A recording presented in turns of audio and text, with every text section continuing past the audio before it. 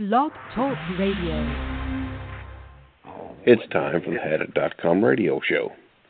Hadit.com radio is an in-depth look at all things VA. If you need help with the VA, log on to Hadit.com. Now, here's your host, Gerald Cook. Welcome, ladies and gentlemen, on this 28th day of March 2019. We're here with our co-host, Jay Basser, or John Stacy. And today we have guest speakers, Dr. Bash and Bill Creager. He's going to be coming in here shortly. But how are you doing today, Dr. Bash? I'm doing good. Well, that's a good deal. It's always good to hear your voice. And we know that, I think this is Bill coming in right now. Let me bring him into the queue. How you doing, Mr. Creager?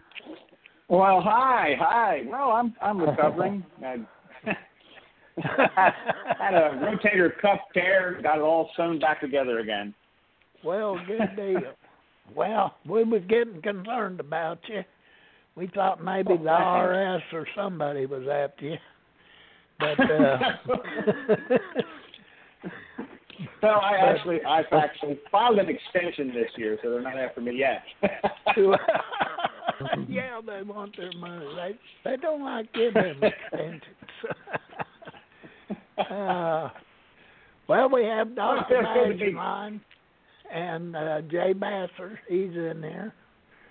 So, Bill's going to say something about secondary injuries, Bill, or are we going to talk about some CUE stuff for both? Yeah, I was thinking about those things today. Let me throw a monkey wrench into it, though, for a minute. Not long ago, today, I just reviewed a story in Smart News indicating that they reviewed a study of veterans in VA nursing homes that found in 25 states veterans were either suffering with injury or placed at immediate jeopardy. That distressed me so much that I wanted to bring it up, if I may. Well, Poor quality in nursing homes, Bill, that was the idea? Yes, those were inspection reports, from April through December of 2018. Private contractor, and they found deficiencies in 52 out of 99 VA nursing homes. Oh, my land. That caused actual harm to veterans. And in 3 facilities, they found veterans' health and safety in immediate jeopardy, and in 8, they found veteran harm and jeopardy. Yeah. So that's the majority. Bill, back in the day when I used to work PGA and I was doing those site visits, going around, part of what I did was going to nursing homes at the same time, And then I uncovered a lot of the similar kind of stuff you're talking about. I think I found out that the ones that were attached to hospitals were better than the ones that were displaced from a hospital because they had more staff and more supervision and doctors were in there more and stuff like that. But I found some horrific problems too. I found a lot of veterans in civilian nursing homes too that were also not perfect. So, I'm glad they're doing this survey, and supervision is really important to look for standards. The problem is that those nursing homes back in the day weren't accredited, like the Joint Commission never used to go around and check on nursing homes, so those places could get kind of sideways. Well, I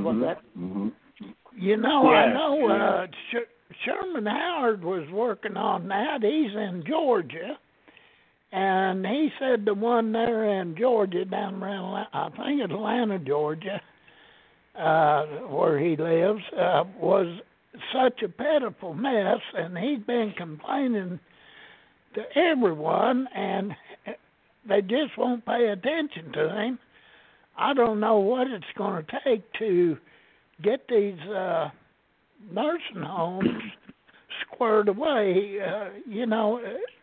It's just not right that they treat the elderly veterans in such a way. Right. Bill, that's right. It's exactly right. And surveyors are good. Inspections. Bill, who did the inspection? Was it a private company? Yes, it was a contractor. Who paid for it? Did the VA pay for it? Let me see. I might be able to find that. Let's see. Because that would be, in my experience, those inspections are really powerful. We could start a philanthropic organization and do inspections, Veterans helping veterans. That's true. Yeah. I'm reading that now to see what I can find. While I'm scanning through here, I'd like to mention that I, too, were amongst the service officers assigned to monitor health care at a variety of VA hospitals. And as I recall, one of the most frequent breakdowns was the failure to turn patients who are not able to move themselves, and the result being the cubitus ulcers, or what's called bed sores in common terminology. And the breakdown that I found most often was that when the patient is admitted, they're supposed to have these skin care protocols written by VA attached to their chart bedside, and each interval when the patient is scheduled to be turned, the nurse or the attendant is to initial the box and write down the time that they actually turned the patient. What I observed was, at that time, that those protocols were not always making it to the bedside.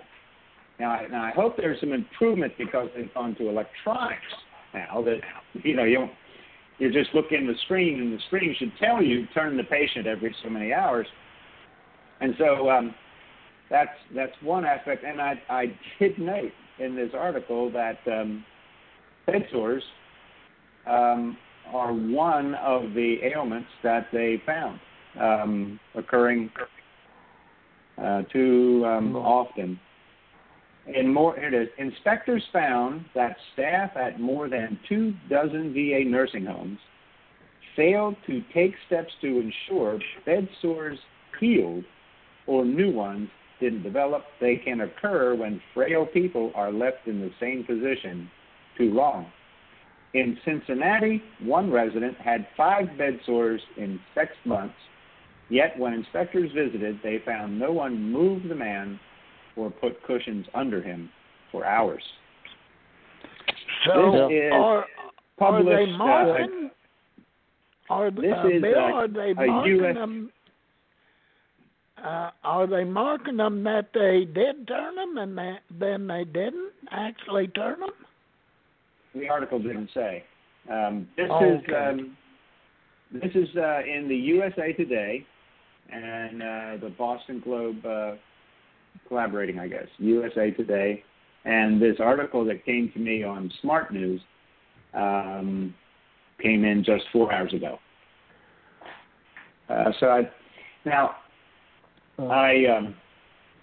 I want to say, for a time, when I was stationed at one VA hospital and tasked with trying to help, I was serving on committee at the hospital.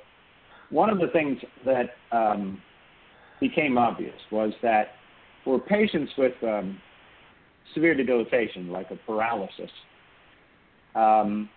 they are vulnerable to respiratory infection and urinary infection. And lo and behold, this article is citing those same two problems. But when I was at this one particular hospital, the chief of neurology there decided and mandated that these paralyzed patients, when they come in, instead of going to an infectious disease ward, which was what routinely goes on for a patient with an infection, they would be admitted to the neurology ward, where they had better equipment, staff, and greater spaces, and better immediate experience dealing with people who are vulnerable for these types of disabilities or problems. And the rates improved at that hospital thereafter. Don't know what's going on there now. But my goodness, I want them. Oh yeah, the manpower is huge because you can form a pressure sore in 20 minutes, But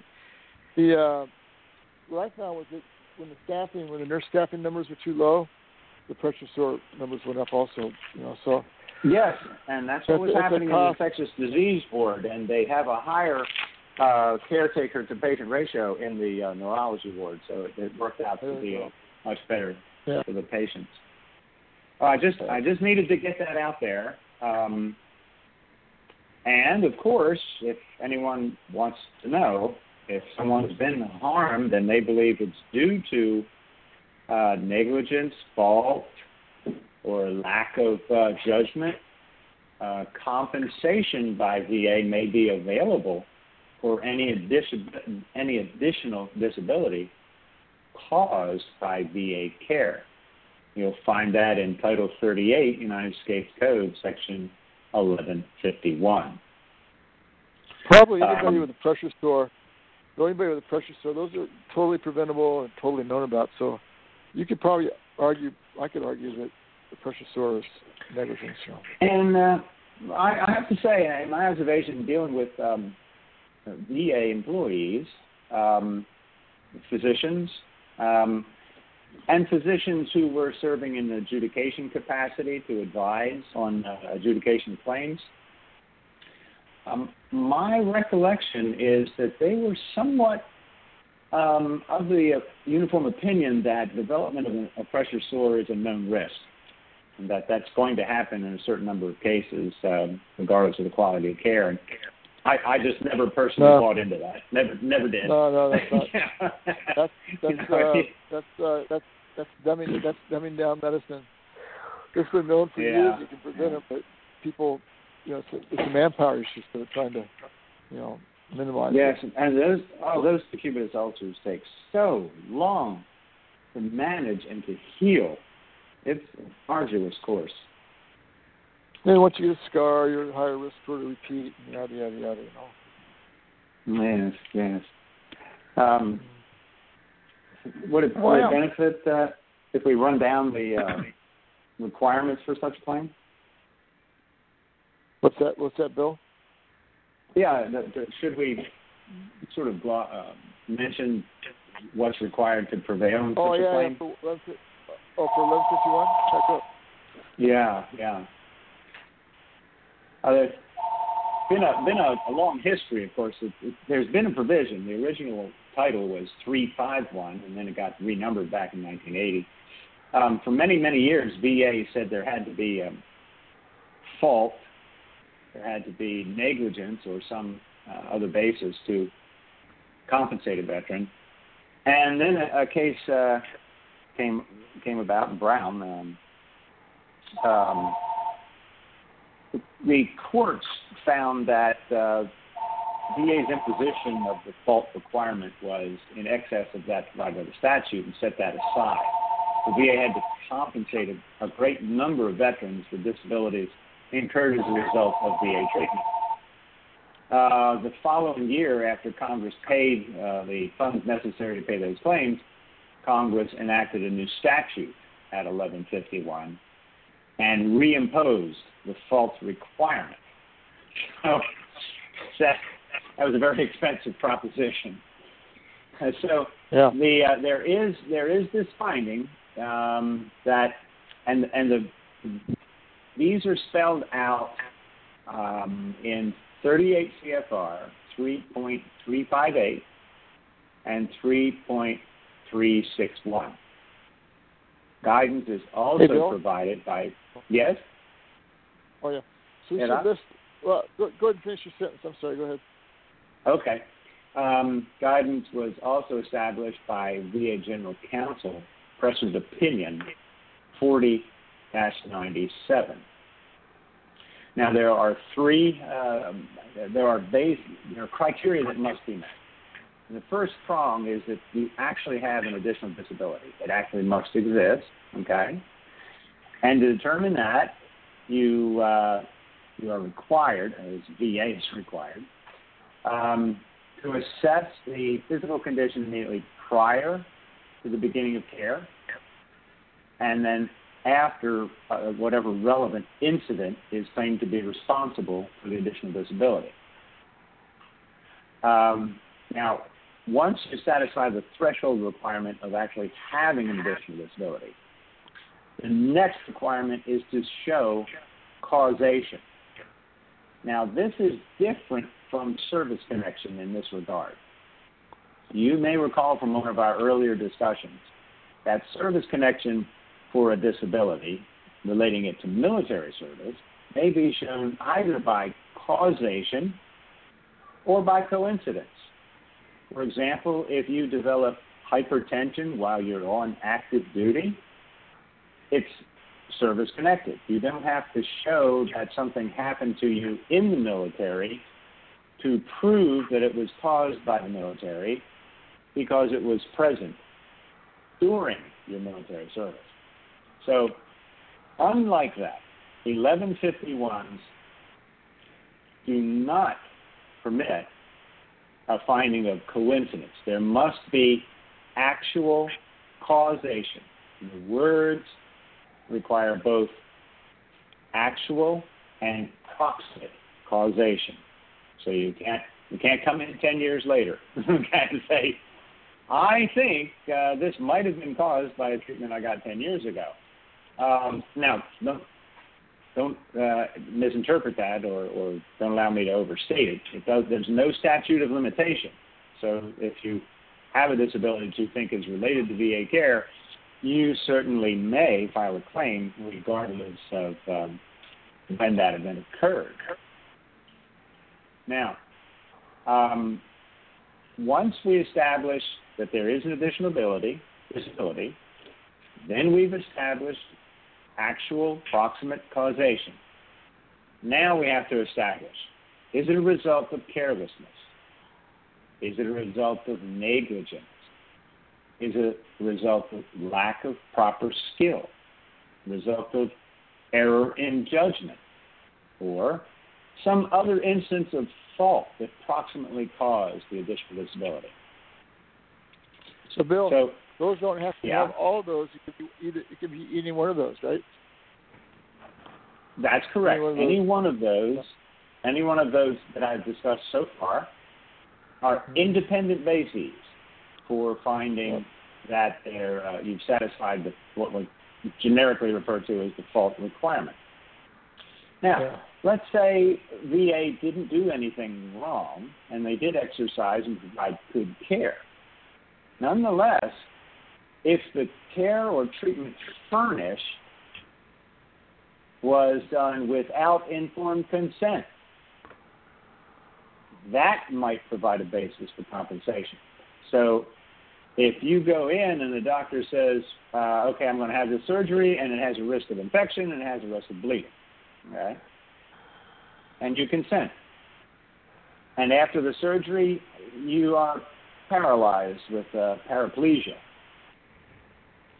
They didn't mention paraplegia in the informed consent. Therefore, that might provide the predicate to allow compensation. Now, the last criteria is an event not reasonably foreseeable based on what a reasonable health care provider would have foreseen. Okay? Not completely unforeseeable or unimaginable. One that a reasonable medical provider would not have considered to be an ordinary risk of the treatment provided. Okay? So those are some of the parameters. Yes, Doc? You remember that case, that angiogram case, or do you have an example we can talk about? for that unforeseen outcome? Actually, I was thinking of surgeries that we did review. I'm not sure if you and I happened to work on that same case at the same time, but I do recall a veteran had repeated surgeries to the cervical spine and had wound up as a quadriplegic as a result of the surgeries. And in that case, there was ample medical evidence to demonstrate, yes, it was a result of the procedure. It was a result of VA care. There was an additional disability. But there was no fault, negligence, or substandard care involved. They did a good job, but the outcome was unfavorable. We prevailed in that case because once all of the records had been reviewed, it was determined that the veteran had suffered what's known as a tethered cord, where the calcification process from the degenerative joint disease had, in effect, tethered the cord to the vertebrae. So it was somewhat immobilized. During the procedure, it was necessary to expand the space between the vertebrae in order to insert bridging material to fuse the two vertebrae. When they expanded the space, of course, they're stretching all the tissue around, but what they had not foreseen was the fact that this cord had been tethered, and when they did that, it stretched the cord. And that compromised the circulation, the cord began to degenerate, and the result was quadriplegia. So that's an example of an unforeseen complication. So that's kind of a brief rundown. Yes. Unexpected, kind of the unexpected outcome, right? Bill, the idea that it's not what you expect to have happen. Right. What a reasonable healthcare provider would have anticipated. Okay. Now, generally speaking, you're going to find those predictable complications or consequences on the informed consent that the patient signs prior to the procedure. If it's not included in the written authorization, in some cases the court has permitted VA to present evidence showing that the physician had discussed it with the patient, and that was documented in treatment records.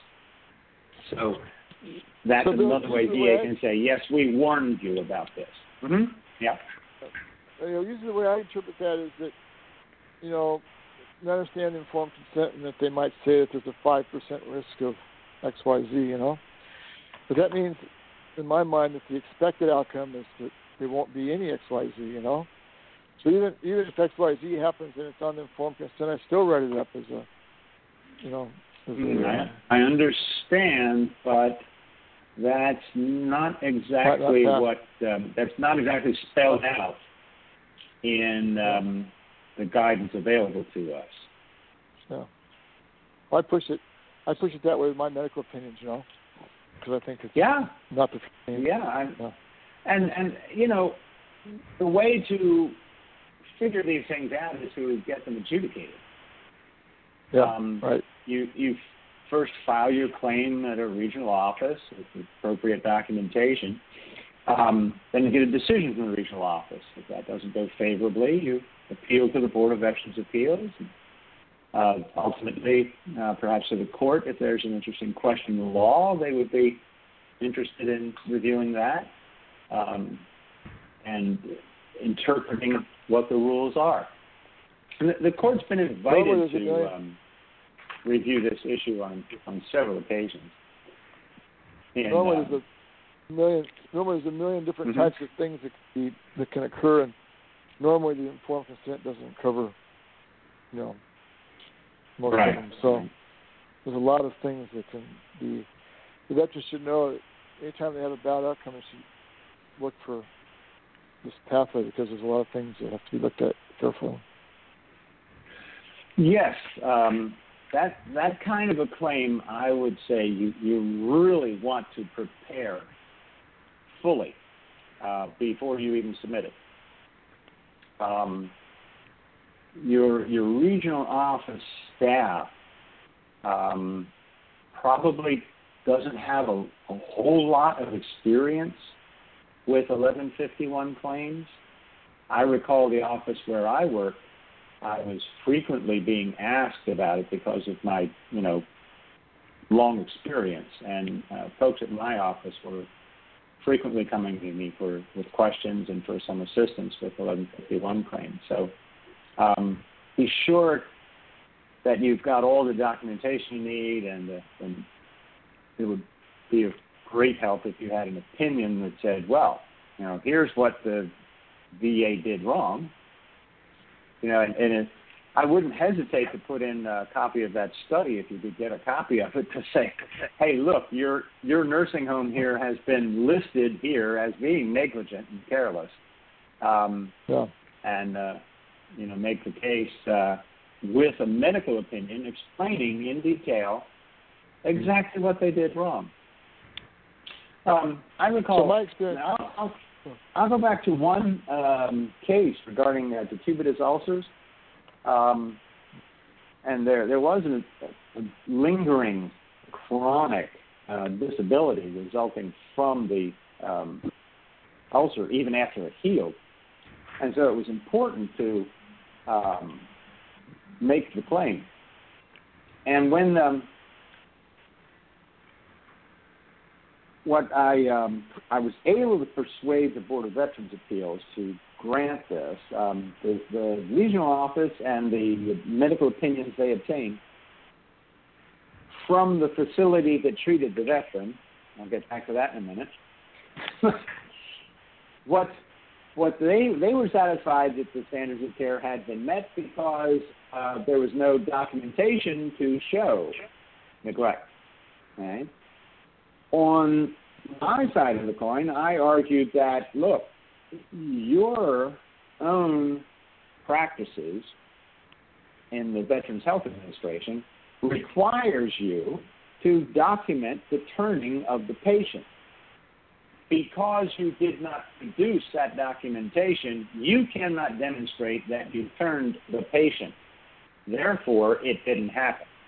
Because had you done it, it would have been documented per your own regulations and provisions. There's a concept called the presumption of administrative regularity.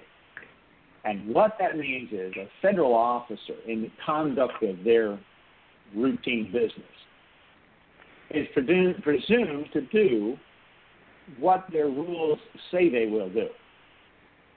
And so I used it in that context to say, your rules say if you did it, you documented it. Since you didn't document it, you didn't do it. So had you done it in accordance with a presumption of administrative regularity, we would have a record of it. Therefore, you didn't do it. It was persuasive. The board agreed and compensated the veteran. So I thought that was a good outcome in that case. Bill, now, yes, I still come back to them recording this electronically. If they're recording it electronically and they're tapping that box that they turn the veteran at a certain hour, and they didn't. Now, whether they forgot or whatever reason, don't matter. They didn't turn the veteran. But yet the box is marked. The veteran gets these bed sores and, the serious bed sores. Wouldn't that be evidence that they did not turn the veteran? I mean, how not can beyond, let me call that prima facie evidence. Meaning, okay, it raises a suspicion, it makes a suggestion. that gives us cause to thoroughly analyze the question and have it done by a medical expert witness. Now, I did want to come back to one point.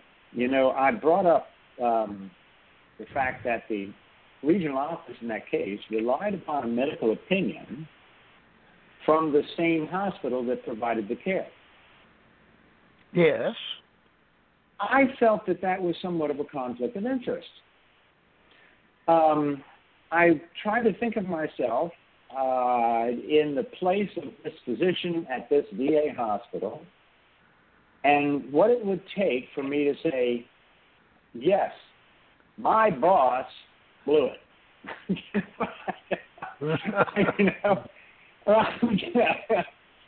So I was always uncomfortable, and I frequently raised the argument before DBA that we would prefer to have it from an independent source because there's an inherent conflict of interest having it come from the same facility under review, and I never had any success. I never did. There was it was unpersuasive to DVA. Yes. A lot of times that skill and judgment is hard to get to, So one thing I noticed a lot in these things has to do with timing. A patient comes in and they're supposed to have testing done, it's delayed, or most hospitals have waiting lists and stuff like that. Yes. Falls in. It's an easier way to try and get at the quality. I remember the amputation case now. Oh my goodness, that would be very instructive. We had a patient who was paraplegic, completely numb from the waist down, complete loss of low extremities, bound bladder. Now, patients in that condition know that they need to do regular physical therapy or stretching exercises.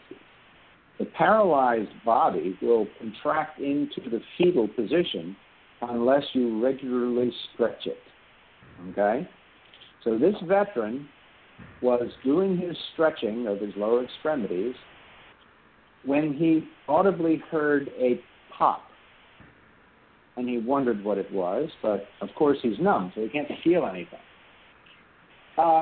Later that day, he felt odd and uncomfortable, which paralyzed patients know is a warning sign.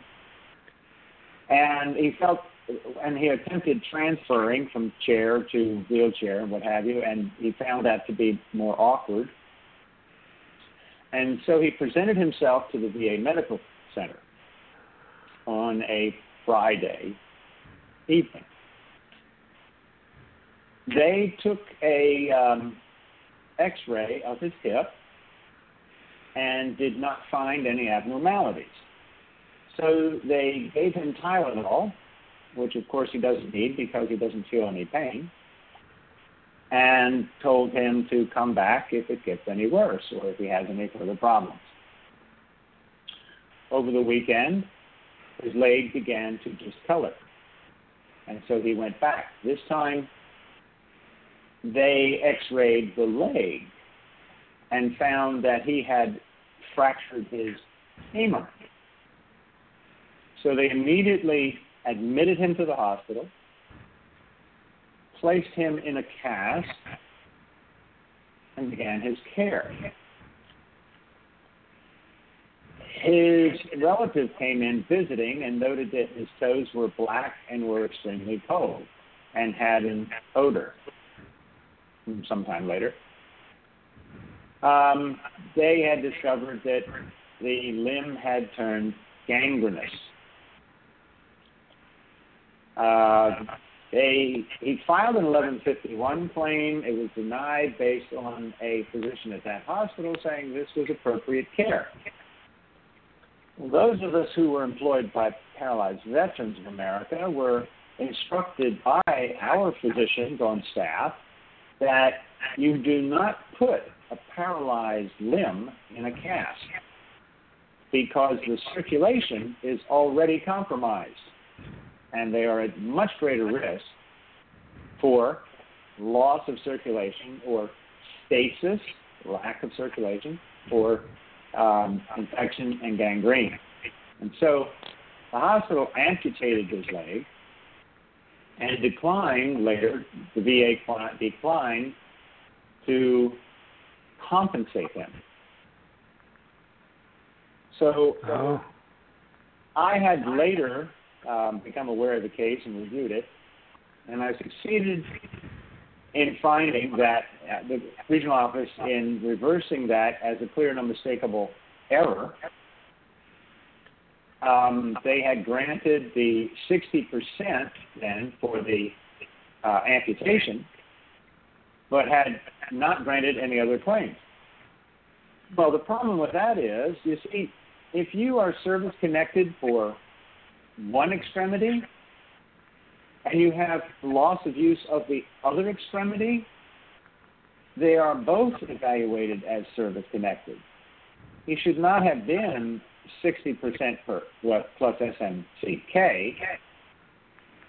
He should have been 100% an SMC-M for the loss of both limbs. And so it was a substantial settlement. So we felt good about that.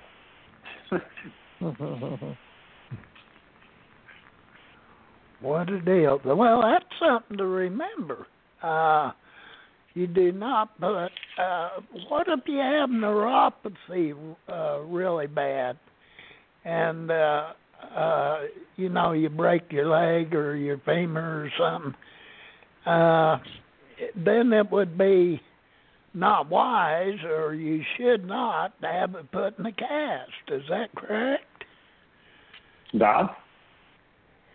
Yeah, anytime you have neurologic losses where you have lack of sensation, you're at risk for, pressure sores, and that's probably what they got, was basically a pressure sore in there, and then they got skin breakdown, and that got infected. And, so it's any kind of neurological loss is risk. Hey, Bill, go back over that thing on the loss of use of your legs again for a second, the K versus the M. You want to explain those? The paired extremity rule. You see? Yeah. If a veteran has a loss of use or one extremity, and then suffers the loss of use of the other extremity, then you are compensated as if both were service-connected. That second loss of use could be either service-connected or not service-connected, Bill? That's correct. If you are service-connected for one, and you suffer the non-service-connected loss of the other, you are compensated for both. Okay, I can understand that. Yes, that was paired extremity rule, right, Bill? Paired extremity rule, yes. That's another one to remember. Boy, we're getting the list today. How's that work? Well, yeah, it is, really. I mean, of course, if you lose the use of one leg, and then your other leg gets all bunged up and becomes useless too, it's understandable that they're tied together, and they should be rated as two legs, not one. As if they were both. Yes, exactly right. Bill, does that exactly work in right. the upper extremities too? Yes, upper extremities as well, yes. And organs. Oh, yeah. For example, let's take a kidney. Yeah. Let's take a kidney. Yes, let's say you have you've lost one kidney. Or let's change that. Let's say you've donated one kidney. Okay, so you only have one. Okay. All right. Yeah. One's gone. You donated it, and now you suffer the loss of use of your other kidney. You're in serious trouble. but assuming you survive, and now you have a degree of kidney failure, okay, you're compensated for both kidneys. Okay. Yep. Yeah. Now, I got a question. I got a question back. That statutorily, that's 38 USC 1160, and the implementing regulation is 38 CFR 3.383. The manual is at M211, Section 4, 2K, 1A. You can follow up with those things. I'll remember All right, that. here's the $1 million question. What about a loan? Yeah. What about a loan? Yeah. What do you want to borrow? No. What do you mean? Wow. Help me understand. Loan. Loss of use of one. Loan. Organ. Well, yes, but that would be difficult to determine anyway because the involvement of one lung or two results in an overall loss of function, and that's what's evaluated anyway. If you understand what I mean, if you have, let's say you have one lung that's not functioning, or you have two lungs that are one half functioning, it would be the same evaluation. It would not be readily possible or apparent how to say how much is due to the service-connected lung versus a non-service-connected lung. That would be rather difficult to establish. Hey, Bill, I got a question about that 1151. When we do medical malpractice, we might measure the amount of skill based on the training the person has. Does the training, say a nurse practitioner versus a physician, lack of skill come into the 1151?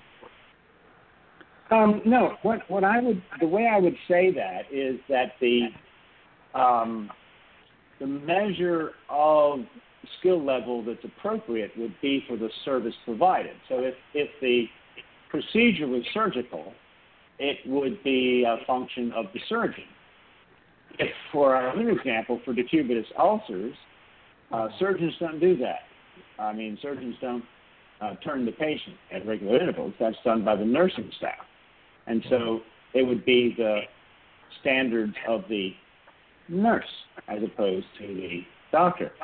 But in the case of VA, those standards, if they have someone attending the patient, those standards of skin preservation are part of VA's protocol.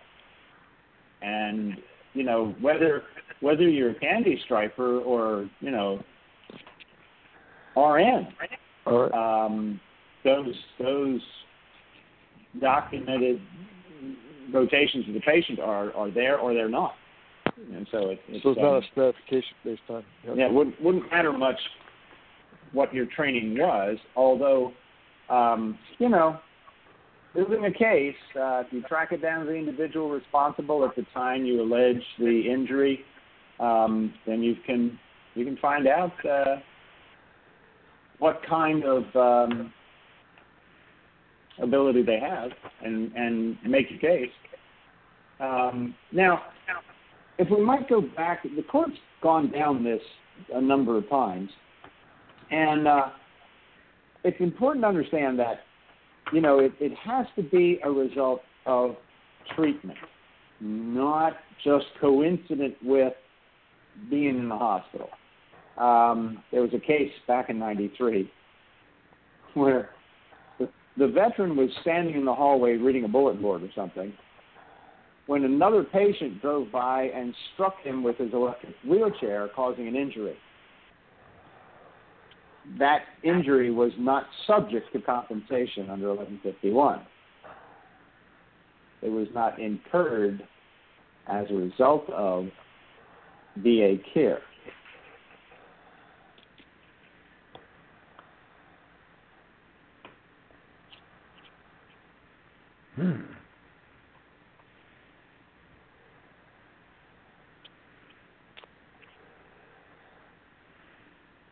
Now, another discussion.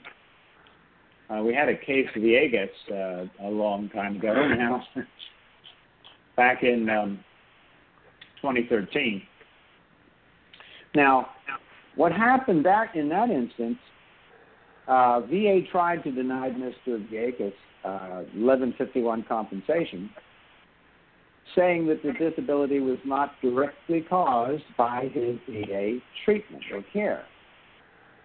And the court said, yes, it was, because the VA facility had a duty to maintain the equipment that they were using for his care. And because of the equipment failure, he was injured. And so that, in that way, the court related it to the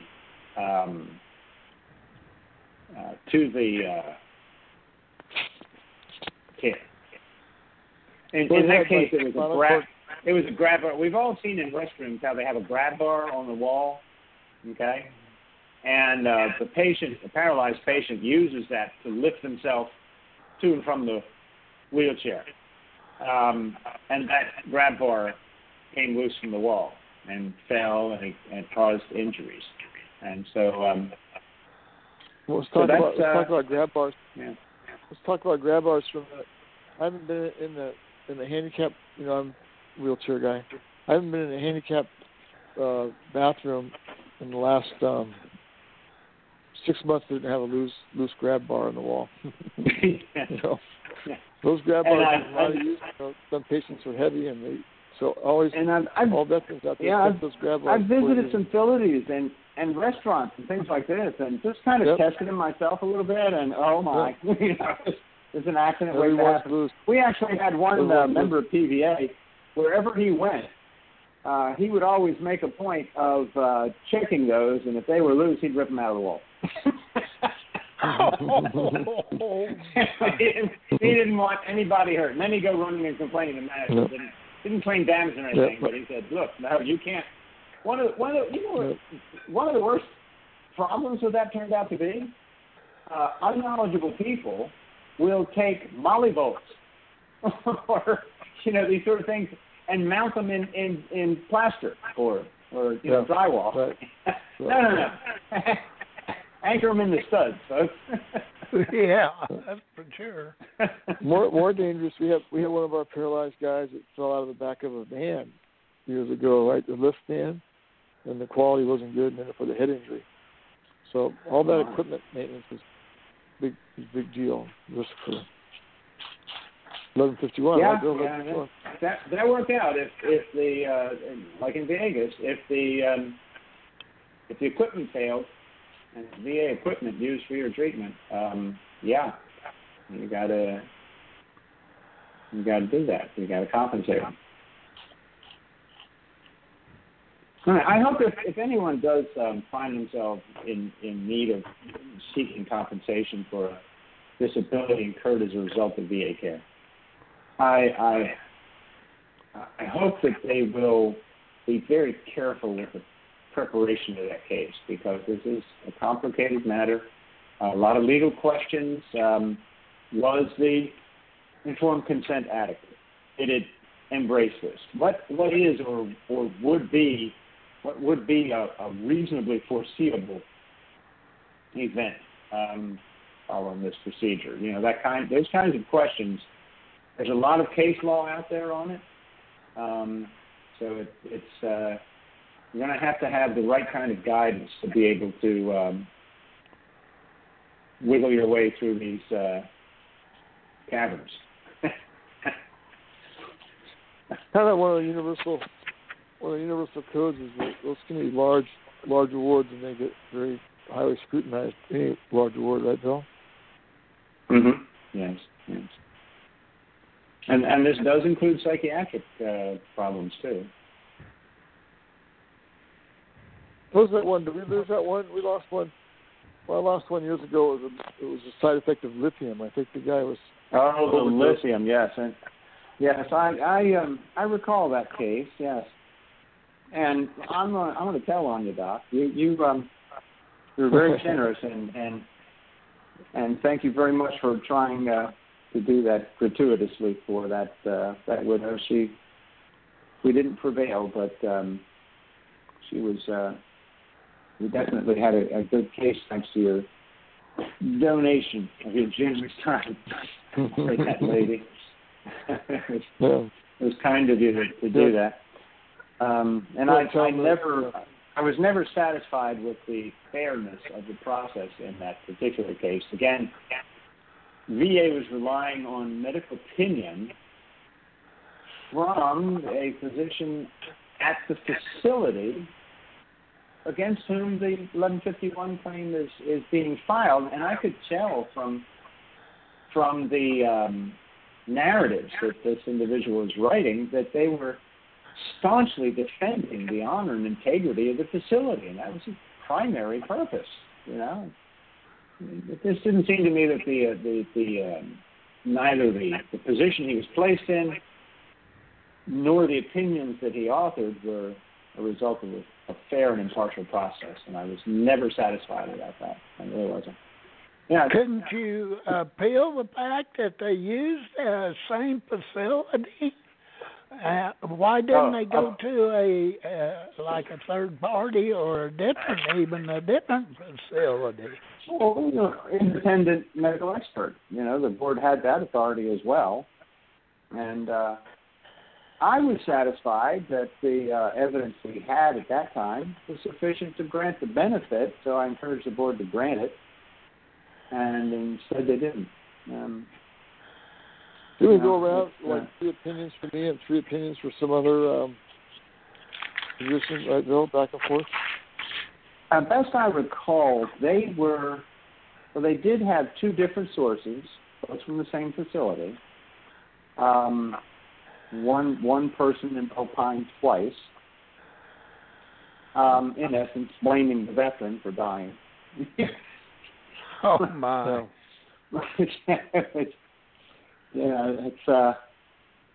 Blame the veteran. I wasn't happy about that case, to say the least. You know, it's just a shame. The widow did not want to pursue it beyond that point. I did contact the family indirectly through the service officer to say maybe this is something we could argue before the court, but they didn't want to do that. Yeah. These medication overdose or medication cases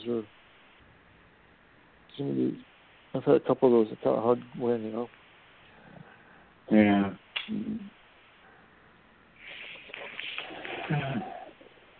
That might be and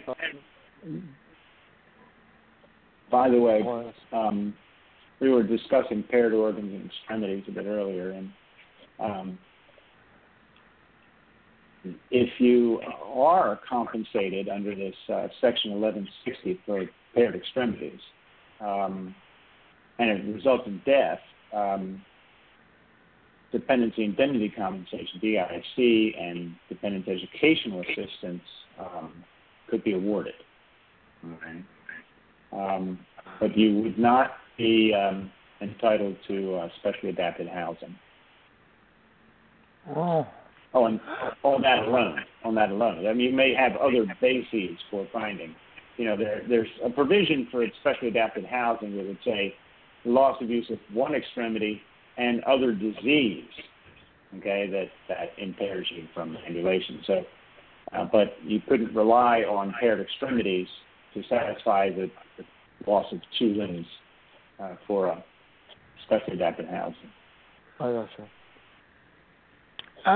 Bill, I still have a question here about the kidneys.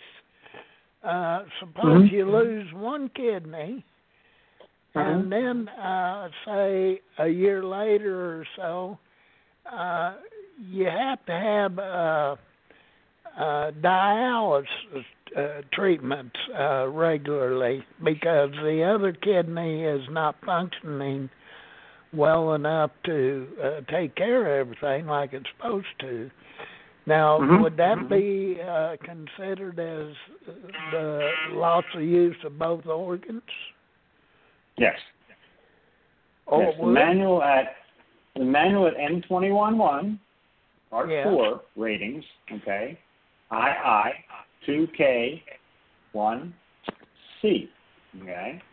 Loss of use of one kidney due to service-connected disability and involvement of the other kidney due to non-service-connected disability is sufficient to evaluate it for both. Okay.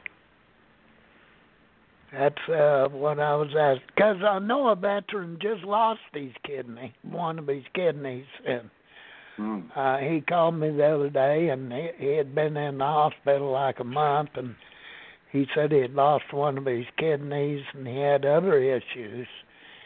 And I was thinking then that if he had to have a dialysis, how that would come into play. I didn't know. But it sounds like what you're saying here makes a lot of sense. Absolutely. You can find, look up this, the rating schedule here. Pull this up, Part 4. Well, I don't know how many of you use this VA self-serve, but I find it a little challenging when you hover over one section and then it gives you a list to the right of the other sections, and you have to make that mouse stay within it, go straight across till you get to the next one. Otherwise, it kicks you out and you bounce all the way back. That's a challenge. Oh, I lost it again. Look at that.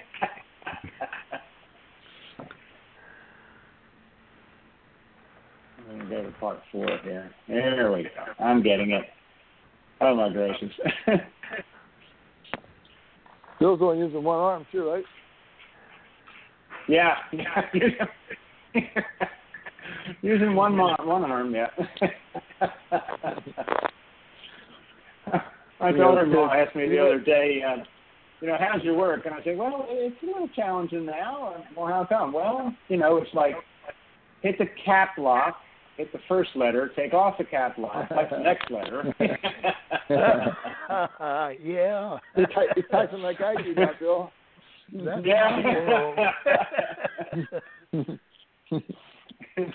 Not having a lot of fun with this either.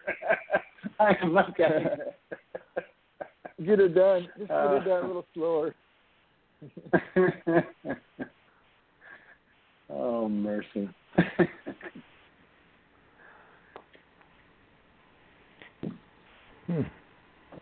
That'd be loss of use, Bill.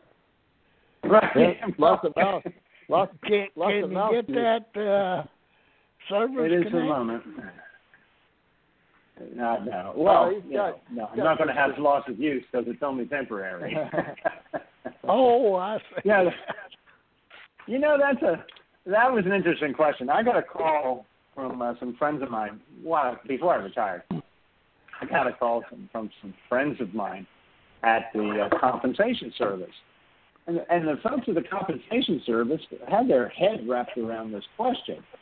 And they said, where does it say that a loss of use has to be permanent in order to be paid special monthly compensation? And, it just happened that I had a need in the past to research the history of SMC, clear back through its entirety. And it's clear, it wasn't specified per se, but it was clear if you read the early documents that from the beginning, the intent was for a permanent loss. They had modeled it after what's called industrial insurance. I'm not sure how many folks would remember what that is, but generations ago, companies would make an arrangement with an insurance company, and the employer would have the insurance agent come in, and the insurance agent would sell an insurance policy to the employees, and it would be very, very low price. Not anyone could afford it, and it would cover an employee for certain losses. If you lost an eye, it would pay you a certain dollar amount. If you lost a hand, it would pay you a certain dollar amount. Okay? And when Congress enacted these provisions into special monthly compensation, they modeled it after that insurance policy. So I was satisfied when I did the research that it intended to compensate people for permanent losses. But then VA's general counsel back in the 90s came out with a present opinion saying that you can award the housebound rate temporarily. You know, for like if you get a paragraph 29, paragraph 30 convalescence award at 100% and you have other disabilities at 60, you can get temporary SMCS. So that's sort of like, it sort of threw a monkey wrench in the thing. You say, well, okay, well, it's S, why not L? You know? Right. Best of my knowledge, it really didn't satisfy the answer to that question. What if you got Parkinson's, like in one arm worse than the other, and you can only use the one arm? Yeah, it's loss of use. In the case of a hand, it's the ability of the hand to meaningfully, I'm adding the word meaningfully, to participate in grasping or manipulation. Okay? Grasping and manipulation. And in the case of a foot, it's the question of whether or not the foot is participating in balance and propulsion. Okay? So that's, and I used to get calls from around the country from VA examiners, and they would kind of struggle with understanding this provision of, equally served by an amputation and prosthesis, and what that means. And what I had to help them understand for a long time was, no, it doesn't mean that he should have an amputation or that the amputation is recommended. No, it doesn't mean that. And I explained to him that, doctor, picture two of your patients walking down the hall away from you, side by side. And one has, the rather severe arthritic condition of the lower extremity, maybe, or neurological impairment. And he's sort of gimping along with the foot turned out to the side, rolling across the heel, making his way down the corridor. And the other patient walking next to him is walking optimally on his new prosthesis. And he's grown accustomed to it. It seems to be functioning well. Does that give you a hint? Yeah. Oh, wait a minute here. Whoa. We're totally out of time, guys. Oh, my goodness. Well, it's been fun. And, thank you for the opportunity. I'm glad you both got to come on, Bill, you and Dr. Batch. This has been a real interesting show, and thank you guys for making it so. Hopefully we'll get you back on real soon, because I feel like we're just getting our second wind here. But anyway, yeah, we're out of time, so we have to shut it down. They've done shut us off. Right. Okay. Thanks a lot. See you guys later. Okay. Bye. Thanks, Dad. Bye.